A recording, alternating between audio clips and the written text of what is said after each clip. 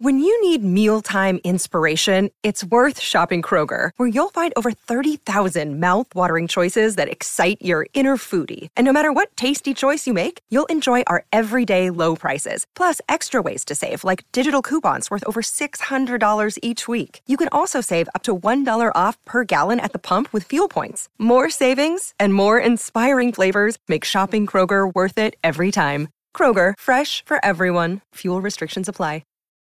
Look, Bumble knows you're exhausted by dating. All the, must not take yourself too seriously, and 6'1" since that matters, and what do I even say other than, hey? Well, that's why they're introducing an all-new Bumble, with exciting features to make compatibility easier, starting the chat better, and dating safer. They've changed, so you don't have to. Download the new Bumble now. Welcome to Festival Nation on the Pantheon Podcast Network. Here's your host, Marla Davies. Hey now, it's Marla Davies, host of Festival Nation, where we celebrate the magical world of music festivals, both live and now virtual. The festival world for 2020 has mostly been canceled or rescheduled, and we're all hoping for a more lively 2021. On today's show, I'll give you updates on what's happening at some of the large festivals still scheduled for this year and how many of these festivals are reinventing themselves during this pandemic and looking ahead to 2021. And we'll also talk to Nathan Morin, the deodorant king of Chicago and the creator of the brand new Grateful Dead deodorant. Here's some of the latest news. Outside Lands in Golden Gate Park, scheduled for August 6th through the 8th, 2020, has been canceled, and tickets recently went on sale for the 2021 season. According to Another Planet, sales are amazing, and people are really investing in the future of festivals. On the bill for 2021, it seems to be the same artists that have been leaked for the 2020 season, including Lizzo, Tame Impala, The Strokes, Tyler, Creator, and Vampire Weekend. Tickets for a 3-day pass are $395, VIP passes are $835, and the Golden Gate Club, with all the bells and whistles, including a personal concierge, dedicated viewing areas, and signature meals, is about $4,000. And don't forget the convenience fees. With the festival world changing, there had been hopes ticket prices may come down, but so far, same old. But with all the money you're saving this year, perhaps you can spring for the hefty VIP pass. And perhaps there's a posh festival experience in my future, too. Bottle Rock in Napa has also canceled for 2020. Their usual Memorial Day weekend show was rescheduled for October 2nd through the 4th, but Live Nation, the promoter, has thought better of it. The event attracts some 120,000 people from outside the area, and currently Napa has a very low coronavirus infection rate. And that's a big risk with lots of unknowns. The Harley Strictly Bluegrass Festival in Golden Gate Park at the time of this post is still holding out hope for the first weekend of October. Across the country, COVID-19 cases are spiking and public gatherings are frowned upon. Each state has its own requirements, with California having some of the strictest requirements and restrictions. As reopening plans move forward, Stage 4 is the reopening of large concert venues, and our state is nowhere near, according to health officials. We're still in Stage 2, beginning Stage 3, and Stage 4 seems quite a way off. Public health experts see the Bay Area at least a year away from clearing these hurdles and are warning against public gatherings until there is a vaccine or an effective treatment for the virus. When it comes to large festivals, Lock-In in Virginia still holding out hope for October 2nd through the 4th, 2020. Lock-In did something very cool and virtual on their originally scheduled weekend of June 19th through the 21st. It was a collection of virtual archived sets from past festivals. It was free, but you could make a donation to Headcount. And I'm sure you've seen Headcount at shows registering people to vote. Since its inception in 2014, Headcount has signed up over 600,000 people to vote. I've not been to Lock-In yet, but I can't wait to go. Count me in when things get up and running again. It's Jam Band Festival music I love, and the hippie spirit is alive and well. During the live stream weekend celebration, I enjoyed sets from Phil Lesh and the Terrapin Family Band with Bob Weir sitting in, the Allman Brothers, Joe Russo's Almost Dead, the Black Crowes, Widespread Panic, Humphreys McGee, Lettuce, the Tedeschi Trucks Band, and Grace Potter and the Nocturnals. As expected, the donation-based live stream is soon becoming a paid stream in some events anyway. And as we face the new world of music festivals, we'll most likely see more of a live virtual ticket tier. Of course, the virtual ticket will be cheaper, but in the future, for those of you who don't want to fight the crowds, you'll probably be able to watch from home and do the couch tour. Hiding Out at Home is a virtual festival event happening July 17th through the 19th, 2020. It's a virtual Northwest String Summit featuring live, remote, and archival sets from the Yonder Mountain String Band, Green Sky Bluegrass, Railroad Earth, Infamous String Dusters, Pigeons Playing Ping Pong, and Fruition, just to name a few. You can buy a digital ticket for about $30. Still not sure if that's for one day or for a 3-day pass. Expect to see more festivals like this as we wind through this worldwide pandemic. For more information about virtual festivals, check out fans.com, and you can also be in the stream. I'm also really enjoying nugs.net, who offer a lot of free and paid shows too. I just enjoyed Fare Thee Well. It was a one-day live stream marathon from the Grateful Dead's 50th anniversary shows at Soldier Field in Chicago, July the 3rd, 4th, and 5th. It was the last time that Bob Weir, Phil Lesh, Mickey Hart, and Billy Kreutzmann performed on stage together. Add Trey Anastasio, Bruce Hornsby, and Jeff Chimeni, and you've got an amazing festival. It was the 5th anniversary of the show. It was being offered free, and they were also accepting donations to support Headcount. During these times, people have become very generous and grateful. I donated, of course, and Headcount, it is an amazing cause. And although we can't watch these shows together, the stream offers the opportunity to watch a show from the comfort of your own home, reliving your favorite music memories or experiencing them for the first time. And really thinking totally out of the box, in Wisconsin on July 16th through the 18th, 2020, it's the 3-day Herd Immunity Festival scheduled in Ringgold. It's a heavy metal festival. The event has changed its name due to backlash and cancellations from some of the bands, and if it happens, it will likely be the first rock festival featuring national acts since the pandemic started. It's now simply called a mini festival with 15 bands over 3 days. It'll be hosted on an outdoor stage, Q&Z Expo Center. A 3-day pass is just over $100. On the bill is Beyond Threshold, The Nightcrawlers, Adelita's Way, Sponge, Dope, and Thunderstruck. The promoter says they're worried about people not only for COVID, but for mental, physical, and financial reasons, adding, as humans, we need other human contact. Music in itself is great, but the live stream is just not the same. We need live music. We need to feel it in our bones, feel it running shivers up your spine. And we need to experience it with people around us. The promoter also says, let's have a fun, safe weekend and let's be kind to each other. The promoter also says they will be exercising social distancing and only selling the venue up to a quarter of its capacity. We'll keep you posted. I'm Marla Davies, your host of Festival Nation. And today on the show, our guest is Nathan Morin, the deodorant king of Chicago. Nathan's North Coast Organics is collaborating with the Grateful Dead to create officially branded 100% natural, small batch vegan deodorant. Coming up on the podcast, Nathan and I chatted about a slew of things. Talking with Nathan is like talking to an old friend. You'll hear about the creation of Grateful Dead deodorant, which was inspired by the Grateful Dead's mission of social responsibility and mindfulness, and Deadhead's love of the world around us. Nathan and I share our love of San Francisco, how he connected his deodorant and the Grateful Dead, and how he found his way to his first Dead show and his safe place.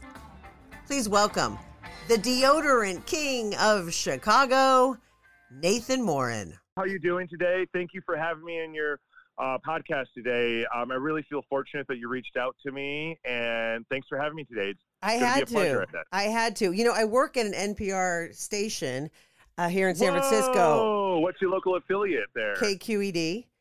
Oh, I listen to you guys all the time when I lived in Treasure Island, the Lower Haight, and the Glen Park.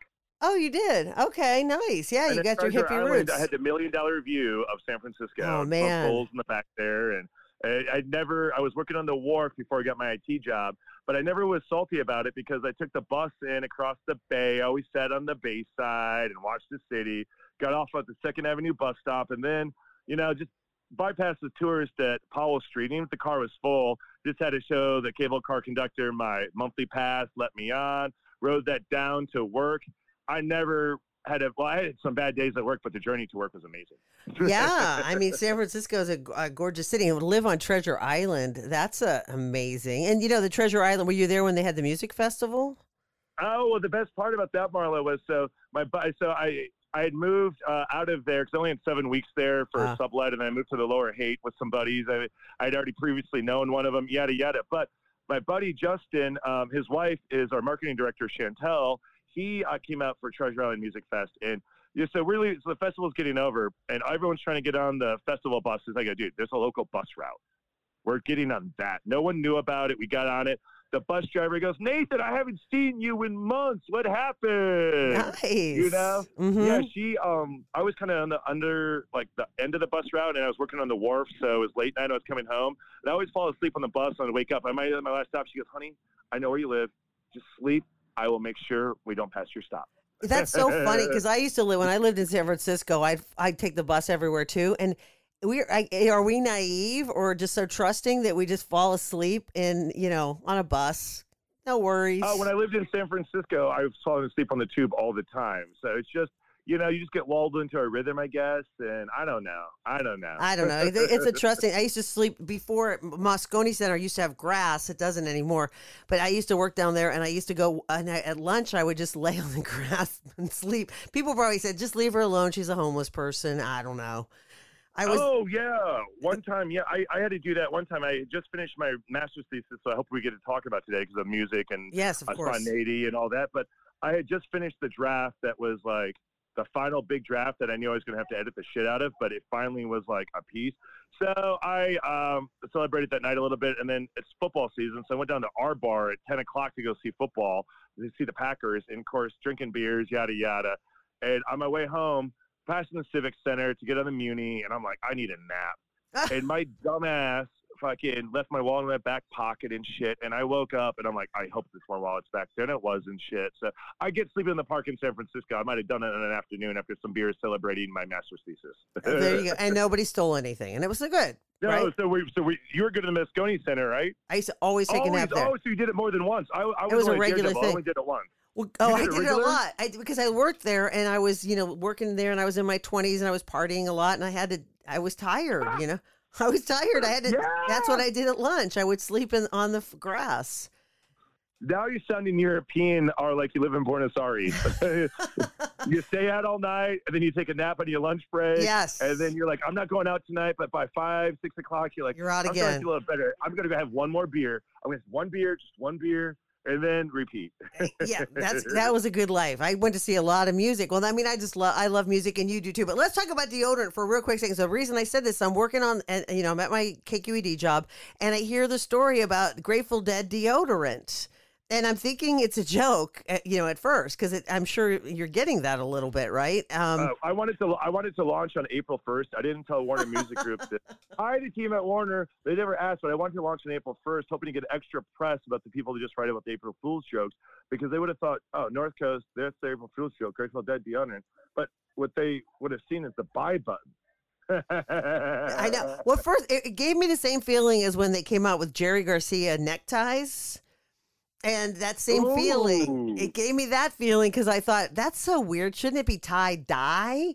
Because the reason I'm saying this is the hippies, Grateful Dead fans, hippies, they are the big reputation thing is that everyone has body odor. Oh, I know. Oh, exactly. Stinky hippies. Yes. We used to private label for a really big company called Onnit that has professional athletes from all 4 major leagues endorse the brand, plus a lot of MMA people and yada, yada. I used to have to tell a long-winded story about why my deodorant works and who Onnit is that endorses all this. And now I have the Grateful Deadline, so I can say, this works on stinky hippies. Are you a stinky hippie? No. It's going to work on you. Yeah, except for there's no patchouli in your scents. I'm surprised because patchouli also is that hippie thing, like, you know, right? You know that. Well, you got some, I mean, it's pretty cool. Skull and Roses, Lavender and Rose, Sunshine, Blood Orange, and Bergamot, and Working Man's Cedarwood and Juniper. Oh, you have Timber too, Douglas Fir and Sage. That's like the manly scent. Well, I know the manly scent, cedarwood and juniper, is a heavy musk.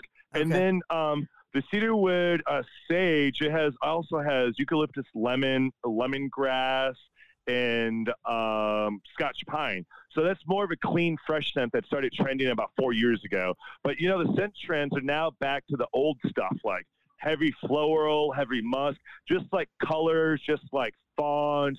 Just smells have a life cycle. And when I started, the old scents were just on the way out the door. So the lavender I offset with some other things like cypress and lemon and rosemary. And so that was our first scent, Death by Lavender. And I put a skull on it for a lot of reasons I won't get into. And so the skull scent, that's what it was. And I just added roses to it. So that's what made up Skull and Roses. Ah, okay. Yeah. I'm a Dead fan, so I wanted skulls on my stuff. So I had to blend Skull and Roses. Let's just put the skull blend with a little rose in it. Yeah. Yeah, that really, you got to have roses if it's Skull and Roses. That's, easy. Oh, it's a very minute little rose in there because rose is so expensive. But it's in there, guys. It is in there. It's true. It's true. So, the Grateful Dead deodorant's your thing. How, why, what inspired you to even come up with this plan? Well, it all starts back. It's really funny, Marla. So as I'm getting the website together, the Grateful Dead landing page. So I always thought my story started in a Rastafarian community in Jamaica where I moved to when I was 19.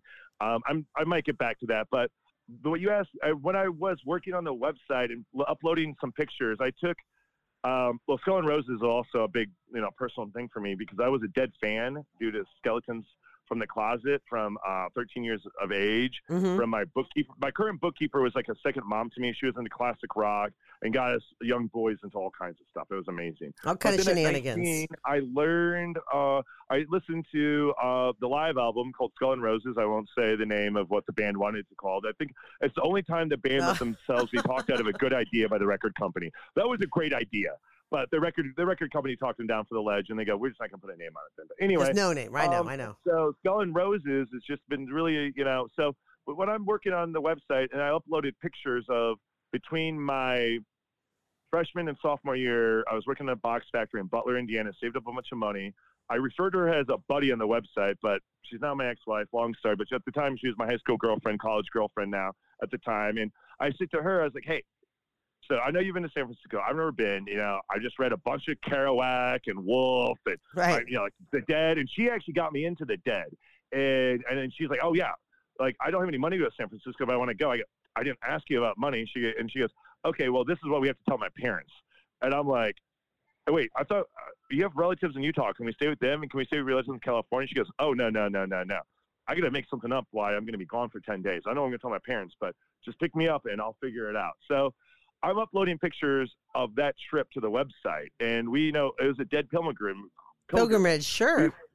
We even stayed down in Half Moon Beach, and then one day in the city, we went out to La Honda to check out Ken Kesey's ranch from the street, taking pictures real quick. And then at the time, the Merry Prankster Cafe was in the center of La Honda. We went there. So the website, you'll see pictures of me in front of 710 Ashbury. I saw that. I saw you. Yeah. Wow, of and course. I might have done a little hand, I love Wilco, and I love the song Handshake Drug Deal because that might have gone down in the hate when I was 19. But so I'm uploading these pictures of the pilgrimage. I realized my story didn't start in the Rastafarian community. It started on that trip. If you read the website, I'm trying to write some copy. It's late night. We're about to launch. And I'm like, you know what? This is where my journey started. So you see that second paragraph there? I literally, as I was writing that, realized that's where my journey started, Marla. And that's when I was fully on the bus and fully wanted to live the unofficial Deadhead motto. Maybe the only rule: be kind. Be So that's where kind, it all started. dude. Come on, Deadhead. right? I The know. Deadhead That's motto what right I there. love it. That's it.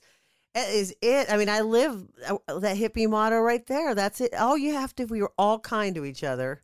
Yeah, so if you ask why I have a deodorant company right now, it's because I started adopting a Deadhead motto at 19, be kind. That's why I'm where I'm at right now. And so Literal. you decided to call it Grateful Dead deodorant. Did you have to get copyright licenses for that, or? Oh, yeah, so I wanted to do some Grateful Dead stuff for a while, and, you can, get really close to some trademarks without doing some trademarks. The beer scene's doing that right now, and that's because the Grateful Dead's only going to license, one beer company, right? When Dogfish Head dropped, I knew I had to contact someone if I was going to be official. I didn't know who to contact. Rhino. I found out about Rhino, Warner, and just as I'm like, you know what, this is a winter project. And then Dogfish Head dropped American Beauty. Again, it was a re-release because they'd done it a few years prior to that. And at the bottom of the press release was contact information from Warner. Oh. There we go. Oh, so you actually did Warner get permission. has to approve everything. Oh. I did. Well, yes. We're an officially licensed collaborator of the Grateful Dead. Partner, we cannot use the word partner because partner implies a lot of other stuff, but we're a collaborator. Oh, okay. Good to know. We're fully licensed. And the way that works is there's no licensing fees, but there is a royalty fee. So we pay a royalty. And I'm so thankful that I get to write royalty checks to my favorite band in the whole wide world. I mean, you know what the Grateful Dead did. You know how much money they left on the table, how much money they gave to their family. Oh, they supported so many people, right? A whole community. And they really didn't start making any money until right before Jerry died, and then it all went away. And so I'm so thankful that I'm able to, I'm really hoping, all this merch money is going to carry the families of the band, the family of the crew that made all this magic happen. I hope none of their family members, if they have the choice of never to work again, amazing, Because of Grateful Dead deodorant.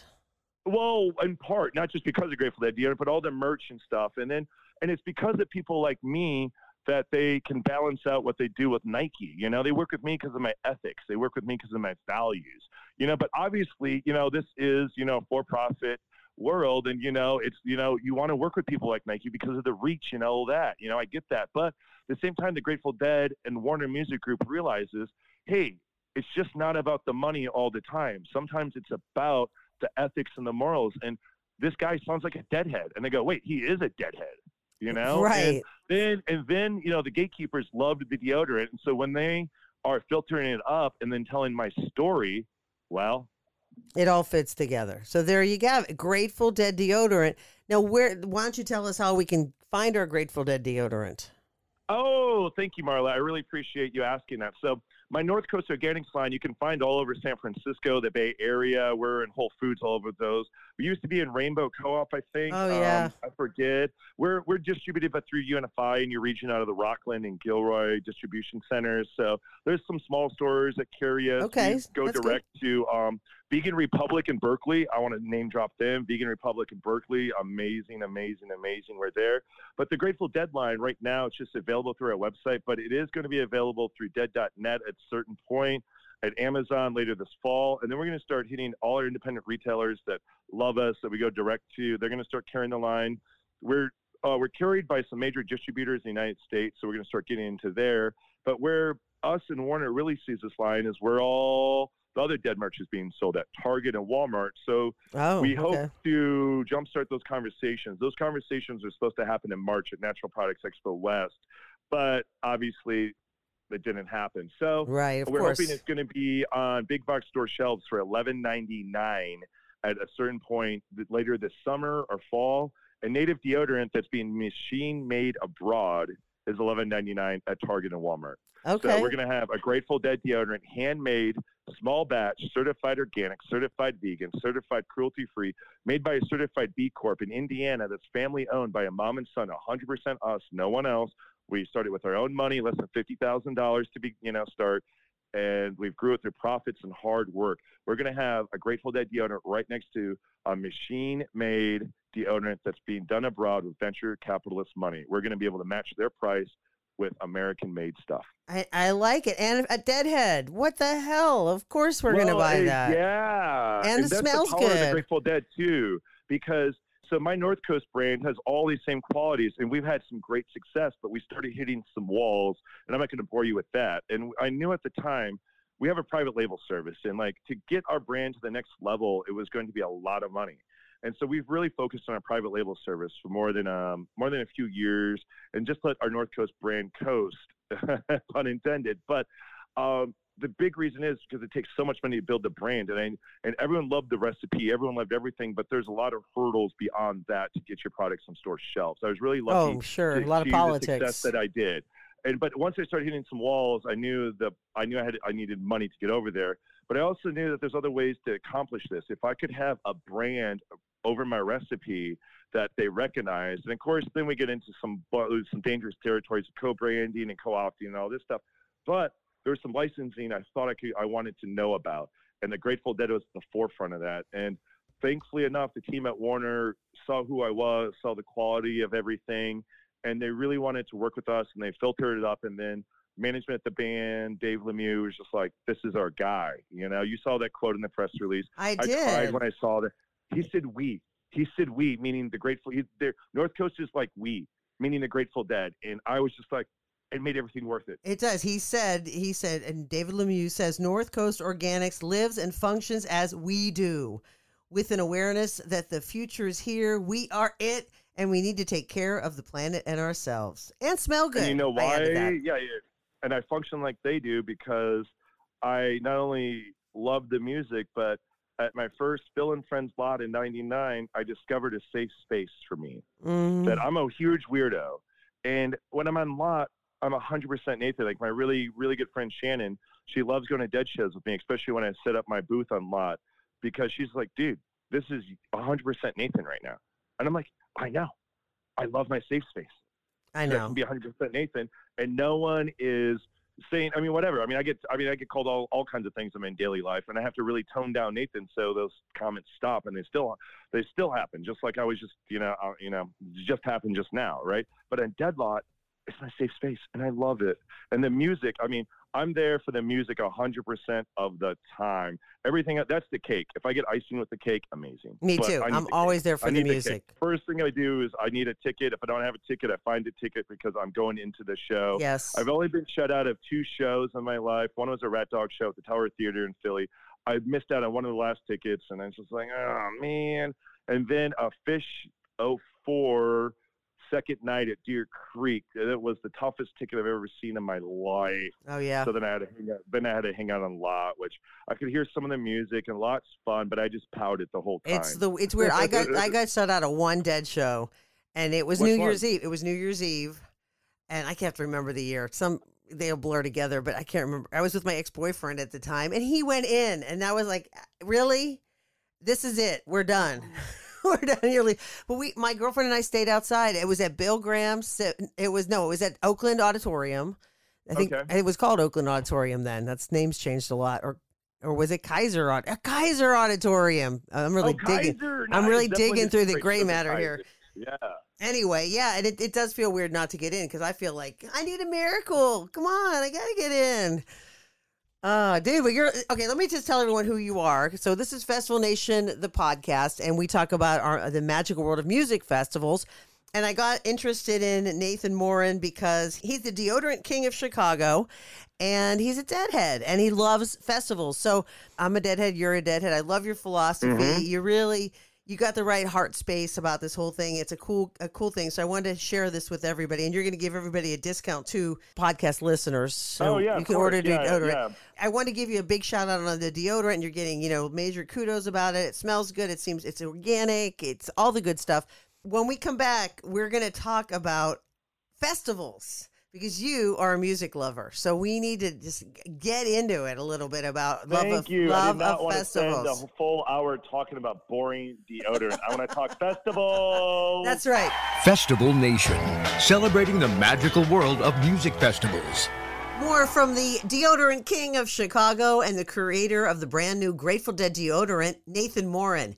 Coming up, we'll talk about the power of live music, the holy day of 4/20/2020, and the future of festivals. More after this. Festival Nation, celebrating the magical world of music festivals. Hey now, it's Marla Davies, host of Festival Nation, and I'm with Nathan Morin, the deodorant king of Chicago, with a new Grateful Dead deodorant. He's a Deadhead through and through and a festival lover. I mean, I had been to Summerfest in Milwaukee, Wisconsin. Oh, yeah, a lot of people love that. I saw Color Me Bad. Oh, wow. I saw CNC Music Factory. There was another big, Bill Dove DeVoe was there, and I forget if Milli Vanilli was there or not. My. I forget. Oh, wow. But my very first show, my very, very, very, very Your first show. That was not my first show, but my very, very first show. I'd love to talk about this. I had some really cool older Mexican cousins who were into hip hop. They were even breakdancing downtown Appleton, Wisconsin, looking like a b-boy. But they, my dad was their cool uncle, so they wanted him to take them to down to Milwaukee to see Public Enemy, Teach It Jazzy Jeff, Fresh Prince, and Run DMC, 1988, Milwaukee, Wisconsin. Okay.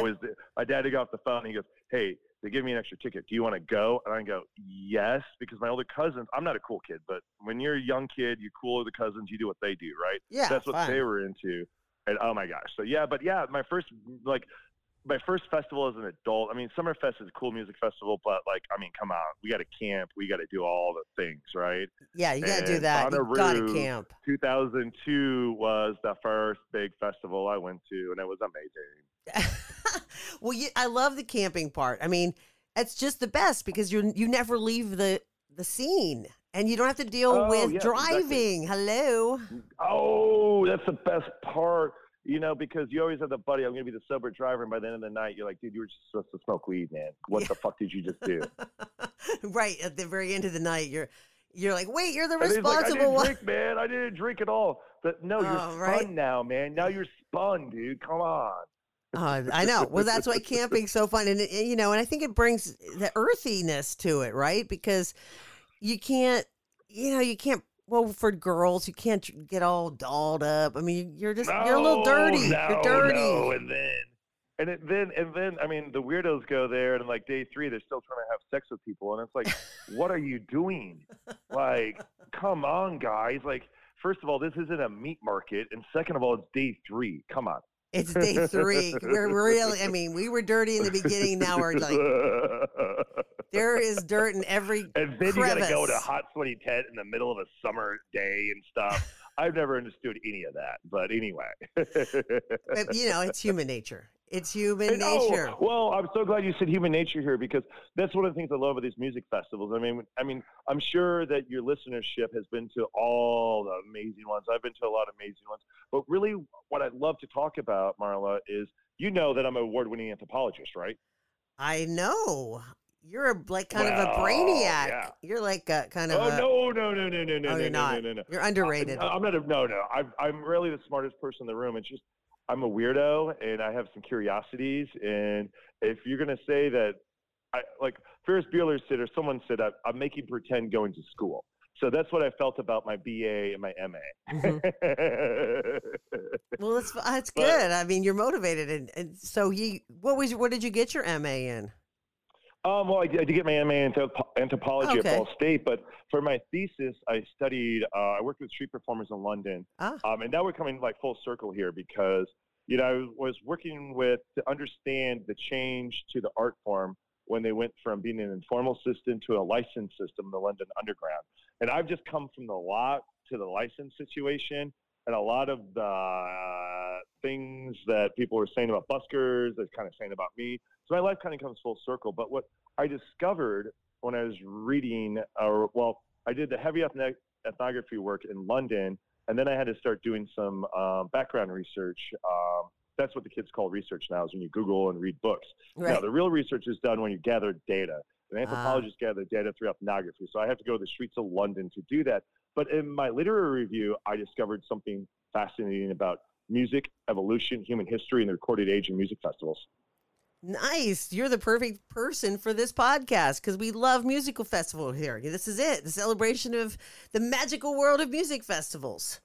Yes, and I've had this hypothesis since I wrote this thesis because, I'm just going to quote me here. that, and we're going to talk about buskers just really quick, but this gets right back into festivals, and we're going to get there. But contemporary buskers create a musical experience that is akin to that enjoyed by Pleistocene Homo sapiens. And then I quote another author about that, and this is a really important point here because this is about spontaneity, live music, and all of this. So modern busking, I'm quoting Slobodo and O'Neill, and they didn't really study busking. They studied a little something else, but they talked about busking because they're evolutionary biologists. So they were talking about music in an evolutionary sense, and they mentioned busking, and this is what they said. Modern busking, and for your audience, busking also means street performance. It's an old term. You can look that up. But modern busking is probably the phenomenon which comes closest to meeting the condition under which most people in most cultures through history have interacted with music. It is live, public, improvisational, spontaneous, participatory, social. It creates a small arena of the communal and pervading culture of individualism and isolation. What does that sound like to you, Marla? It sounds like what's going on.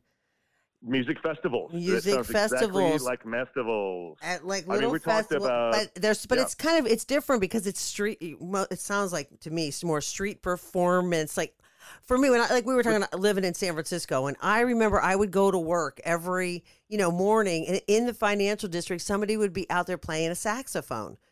And it was, it was a foggy morning, and this, it's just kind of the sun is starting to come up, and you hear this music echoing through the streets, and it was gorgeous. It was, and it added an ambiance to the whole, and there's a reason for that, Marlo. It was beautiful. There's a reason for that.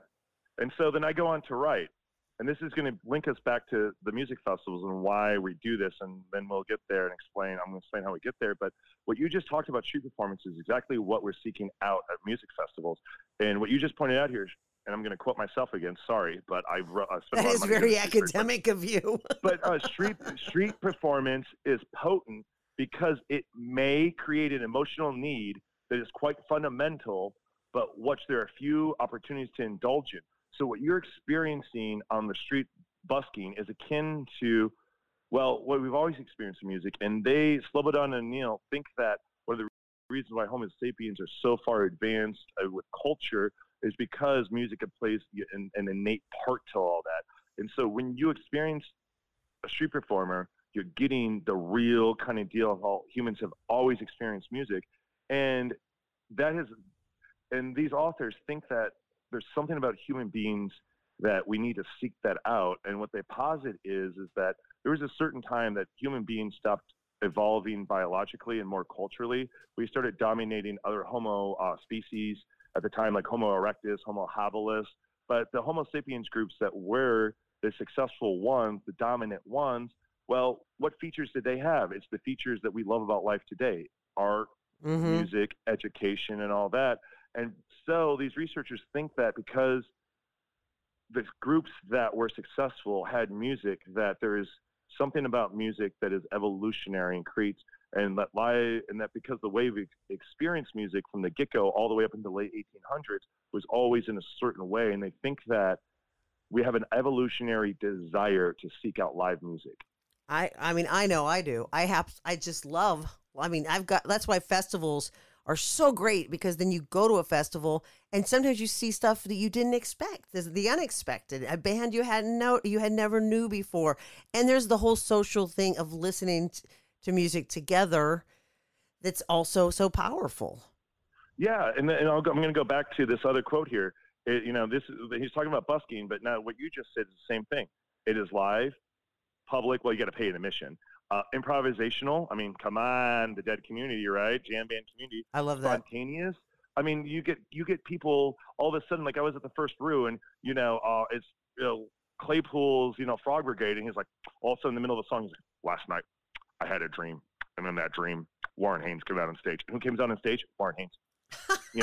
A spontaneous, a participatory. I mean, concerts. Come on, guys. I mean, if you've ever been to a rap show, you've been to it's participatory in a lot of ways, and then in social. So what you just said, that I'm so glad what you just said, because when the same feeling you had, seeing that busker, you just talked about that in a slightly different way. Same terms of music festivals. I mean, I love the whole I love the, it's weird because this coronavirus thing it hates everything that I love. It hates singing. Like your grandma. I mean, singing, hugging, festivals, all the things. Oh, now you're making me sad, Marla. I'm sorry. All the come together things. It's the opposite of what. It's weird. I just wanted to, because you also love music festivals, and you've gotten down in the dirt, and you've been down there, you've lived it. You breathe it. But These for kids instance, don't know what's going on. I know.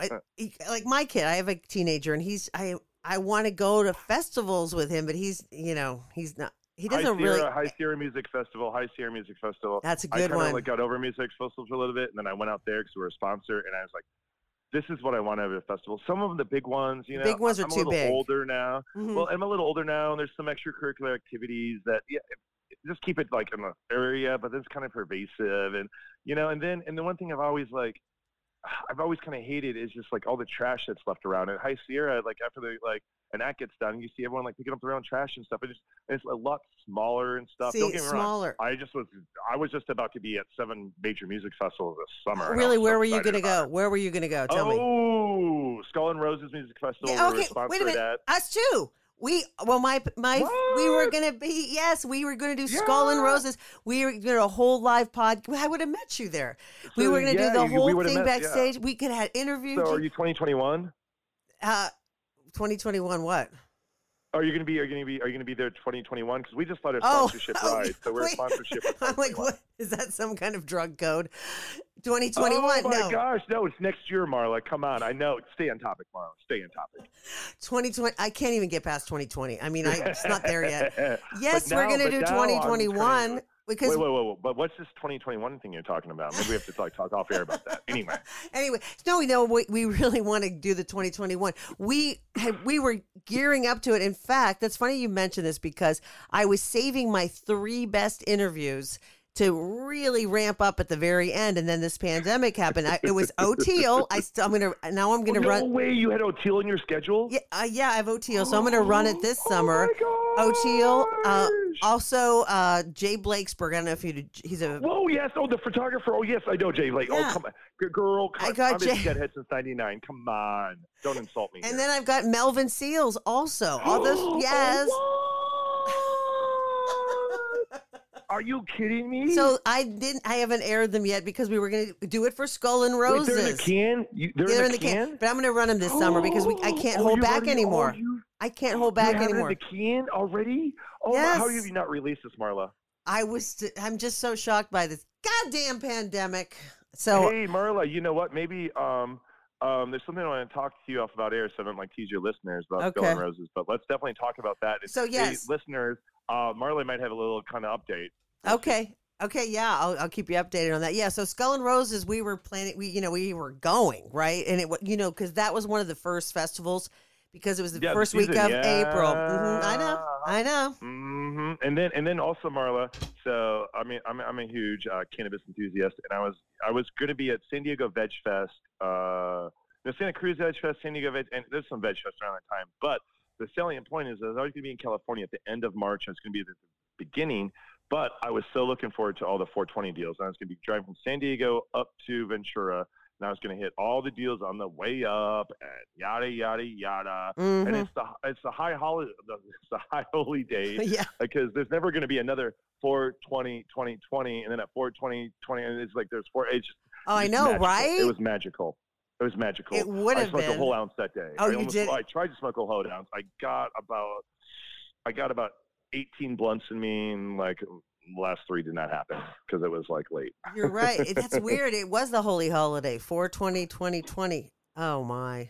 And then the thing is, 420 became a thing in the 80s, right? Yeah. So could never be. And then so we were able to get the holiday right when the high holy day was going to happen. And then these kids 100 years from now, I know you're going to celebrate it and you're going to think you're all cool. And there's going to be no one around to tell you that you're not cool. So you're not cool. If you're still listening to this 100 years from now, you're not cool. You are cool. Don't get me wrong. But 420 2020 could have been, would have been. Well, there's so many. 4th of July is on a Saturday. And then my favorite holiday of the whole year is on a Saturday. Halloween. Which one? Halloween. Ooh, Is going to be I on a love Halloween Saturday too. this year. And Spooky. I seen the Dead on Halloween. What year did you Marin, see the I Dead forget, and in the Marin Civics, 83. where? Ooh, You were just a mere, nice. you were a mere amoeba then. I was 3. No. I was 3 years old. Oh, then, you were darling. 3. I was 3 You were years old. breathing. You were breathing on this planet. I was breathing it. Yeah, Okay, I think I they like made it. the move from Wisconsin to Nebraska at that time. You- And I still hate the Sooners. Go Huskers. Oh my gosh. Okay, so festival. So was there any like were you planning on any of the big ones? I mean, were you going to go to like New Orleans for the to see Dead and Company? Yeah, there was so the music festivals had in the calendar. So we've been a sponsor of High Sierra for a long time. Let me Dave just say real Margillis- quick on that I love that. I love that festival too because it is a little smaller, and I don't, not that I'm a soothsayer here, but I'm feeling like this pandemic is changing things, and things are going to have to be small. We're going to be going back to smaller. I mean, it's Well, even these large sites are going to have to space campers out really big, and Yeah. we're all going to love it, dude. We're all going to love it because we're going to have these large campsites. We're not going to be packing in sardines, and we're not going to want to go back. like they're getting in the pit and just crushing up against each other. Oh my gosh, Sweating together. Yeah, Yeah. that's just and I know the first Bonnaroo, it was so That's great. so The Big Music 2019, Festival. right, Nathan? Yeah, you just exactly right. So yeah, I get what you're saying, and it's just going to be a whole different landscape out there for the rest of our lives now. And I don't know if it's a good thing, bad thing, or what, but It's a thing. I'm so glad that we got to experience pre-COVID. I got to experience. It sounds like you did too. Traveling in America pre 9/11.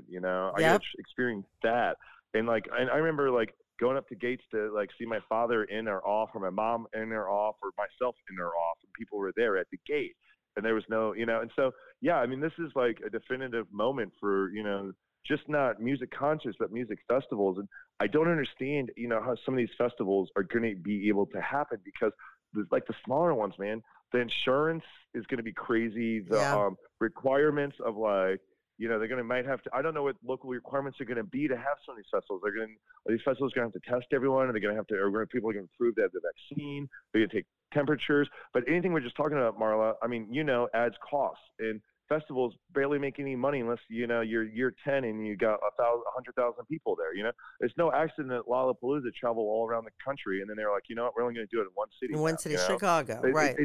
It's not, and they're like, no camping. It's purposely why they put it in Chicago too, because they can't ever camp there. So yeah, as you know, I mean, festivals are like restaurants. Yeah, there's really successful ones, but you got to grind, low profit, and all this. And so now insurance is going to be more, and there's going to be all these onerous things, and who's going to be able to afford to do that? And the thing is that they have to do this to keep us safe. So it's not a choice. It's not a choice of well, okay, so we don't acquire the farm next door this year. Then we have to, it's about keeping us safe now. And so they have to spend the money to keep us safe. And any festival that is balking at that, I mean, I'm sorry, man. If you want people to come to your festival, we got to be safe, and you're going to have to do-re-mi, and that sucks. It sucks. As a small business owner that doesn't make a lot of profit at all, in fact, we haven't been profitable for the last year. And before we were profitable, we give away hundreds of thousands of dollars worth of product and money. And I can't imagine some of the stress and pressure these music festivals have on them, because everyone at the end of the day wants to keep everyone safe. And if everyone's safe, then you can have a good time. And that's what music festivals are about. And so none of these promoters, none of them want to cut corners and all that, but they're going to have to come up with the money somehow. Right, because you're going to have less bodies now at a festival. So we're going to see that. Yeah. Yes. So less paid admission. Yeah. I know it's definitely everything's gonna change, but I mean, as we were talking about, live music will go forward. I mean, it has to. We have to listen to live music. That's just the first laws that were ever written in the city was in a city in Italy, and on the 10 laws of the city, they mentioned no street performance. Really? Why? That's terrible. Yeah, well, because it's the chicken and the egg. Were buskers a thing before cities, or did cities create buskers? We actually don't know, because we don't have any of that written record. We don't have any of that. The first written record of city laws, the first written record of busking, is all in one little tablet from a city in Italy. So this is we're always going to seek out live music. We always have as a species, but the recorded age flipped it on its head. We experience, I mean, the Homo sapien, genus species is hundreds of thousands of years old now. And until 150 years ago, give or take, you scientists out there, sorry, I'm a little fuzzy in some of the dates, but it's around 150 years that now we got the recorded age. And so I have a hypothesis that these complex endeavors for music festivals, it's just not about the music, it's about so much other, just like the sub-Saharan, cattle trade in Africa, that it's just not about the music, but why do human beings take the time and spend the money to put these things on? And some of these festivals, it takes 5 years, 6 years to become profitable, Right, so why absolutely. do they do this? Why? Because we have to gather. We have to gather together. But we have to gather together, but we've always done that as a species. What is it? Music festivals are different because now we're gathering just around live music. Live music's been a feature, but not the main act until music festivals started occurring in this country. Festivals and everything, rituals and all, that's always existed. Music's always been there. But now music is the point and not an accessory. And I hypothesize that it's due to the recorded age because live music is something that we've always experienced. We just talked about the evolutionary track, the emotional need for live music. And now we get to the recorded age and we get a gluttony of music, but it's all recorded, even live sound. Like Wales out the British Columbia, I'm not going to look, there's an author and yada, yada, but they played them live music, loved it. They played them the recording of that same symphony, they wouldn't listen to it. Mammals know. I know, it's just so crazy, right, Marla? So crazy. So I hypothesize that these large music festivals are hugely complex endeavors, not like hard thinking. Anthropologists say complex because there's a lot of moving parts, a lot of human activity, a lot of money, And that's what I mean by complex. And why are we doing this? And I think it's because we have all this music around us. We get to experience music. Before, we only experienced music when there's instruments. And we didn't get instruments in the house until late 1800s, right before the recorded age. So I think that music festivals are a reaction. We experience all this music, but it's in our car, it's on our phones, it's on headphones. And even live recordings don't satiate our desire. In fact, these are just like, pardon the metaphor, but just like a strip club, these are just a big tease. Recorded music is a big tease, and because we get teased every single day, we want to go seek out the real deal. The real deal. What about the streaming thing though that's been going on? People, again, it's recorded. Again, it's recorded. What if they're live? What if they're doing it live though? Okay, Marla, I'm going to bring you back to this quote that we're talking about. Why buskers are so important, and I just got off. So it is live. So we got that on the streaming, right? Public. It's public in a different way than we've understood. And I can't wait to see 100 years from now the impact of this. I mean, human beings are constantly evolving, but we still are a young species. Improvisational, that happens. Spontaneous, that happens. Participatory, ooh. No, that's the part. Social. So it is live. Right. It's isolating. So it meets some of it, but it doesn't meet it all, Marla. It doesn't. Well, it doesn't feel like being there live. For instance, I watched this over the weekend was Lock-In, would have been the Lock-In Festival. They did all that streaming of past concerts. And, I enjoyed it so much. But, I enjoyed it while I was folding clothes in the kitchen, while I'm cooking dinner. Right. So and you got your beers in the fridge. You got your food right there. No line for the bathroom. Right. And then when the show's over, your bed's right there. Right. I love couch tour. Don't get me wrong. I love couch tour. There's so much advantage. But here's the thing: is that couch tour is a thing. But why do people? You can pay $30 for the stream. Why do you pay $200 for the ticket? Take time off work. You got to travel. You got to buy all this stuff. It's the adventure. Yes, but it's also the end goal is the live music and what that we have an evolutionary desire for this, and it's so crazy. It is great. So it's crazy. It is great. I love chatting with you. I think would love to invite you to come back again. I'm sure we can. We'll definitely see each other at Skull and Roses. Every day, I would be on every day. I could talk about 1,000 different things, 1,000, So I love if it. you ever want me back out in Marla, I do want you back. Pleasure of having me here. Just reach out to me directly. You have my email, and I would love to come back at any time. And every time I come back, we can do giveaways, promos, whatever you want to do. All right. Well, thank you so much, Nathan Morin, the deodorant king of Chicago, the brand new Grateful Dead deodorant. Obviously, Nathan's got a love of festivals, a love of live music, and lots of knowledge. And it's wonderful talking to you. Thank you. Thank you. Marla, it's been a pleasure. Thank you. Festival Nation, celebrating the magical world of music festivals. Thanks to Nathan Morin, the deodorant king of Chicago and the creator of the brand new Grateful Dead deodorant. Coming up on Festival Nation, I'll be doing a series of your favorite festivals from the past, including Desert Trip, Lollapalooza, the Vans Warped Tour, Coachella, Lock-In, the US Festival, and Day on the Green. And I'm sure we'll feature a few more too. Please let me know if you have any ideas, any favorite festivals. Always love your input. You can find me on social at Festival Nation Podcast or on the Pantheon Podcast Network. You can always find me at Marla Davies too. Festival Nation has also teamed up with Skull and Roses. The festival celebrating the music and community of the Grateful Dead was supposed to be at the Ventura County Fairgrounds the first weekend of April. It was one of the first festivals to cancel for 2020. We're planning on doing a live podcast on site during the event and also helping to promote Skull and Roses. The festival canceled before I had a chance to air some of the very cool interviews I did, so I'm going to bring those to you with Oteil Burbridge, Melvin Seals, and rock and roll photographer Jay Blakesberg. We'll do that very soon in the next upcoming episodes. And as we're hoping always, we'll be at Skull and Roses in 2021. Here at Festival Nation, we're dedicated to bring you festival updates, and we'll be keeping the festival spirit alive by featuring shows about your favorite festivals. Please reach out and share with me your memories and shoot me an email, even festivalnationpodcast@gmail.com, or hit me up on social, Facebook, Instagram at Festival Nation, or on Twitter at Nation Festival. And check us out on the Pantheon Podcast Network at Pantheon Pods.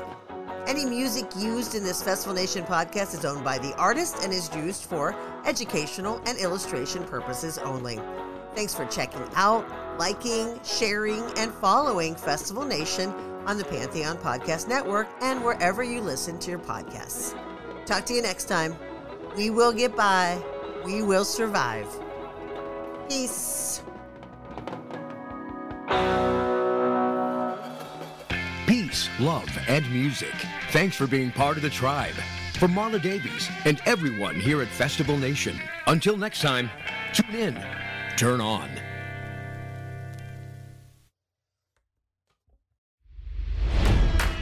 It's NFL draft season, and that means it's time to start thinking about fantasy football. FantasyPoints.com features industry-leading experts and prognosticators using proprietary hand-charted data to help you score more fantasy points. FantasyPoints.com is the place to go for whatever kind of fantasy football you play. Whether you play fantasy football, daily fantasy sports, or do a little bit of everything, Fantasy Points has the meticulously researched content to guide you to victory. And why wait for the fall? Fantasy Points also covers the new spring football league, the UFL. Join the guru, John Hansen, Scott Barrett, Joe Dolan, and other massive names in the fantasy football universe with an exclusive offer. Use code Pantheon for 15% off any Fantasy Points package, including the all-in package, with access to every article, tool, and data nugget that Fantasy Points has to offer. That's FantasyPoints.com and code Pantheon for 15% off at Fantasy Points. FantasyPoints.com, code Pantheon. Score more fantasy points.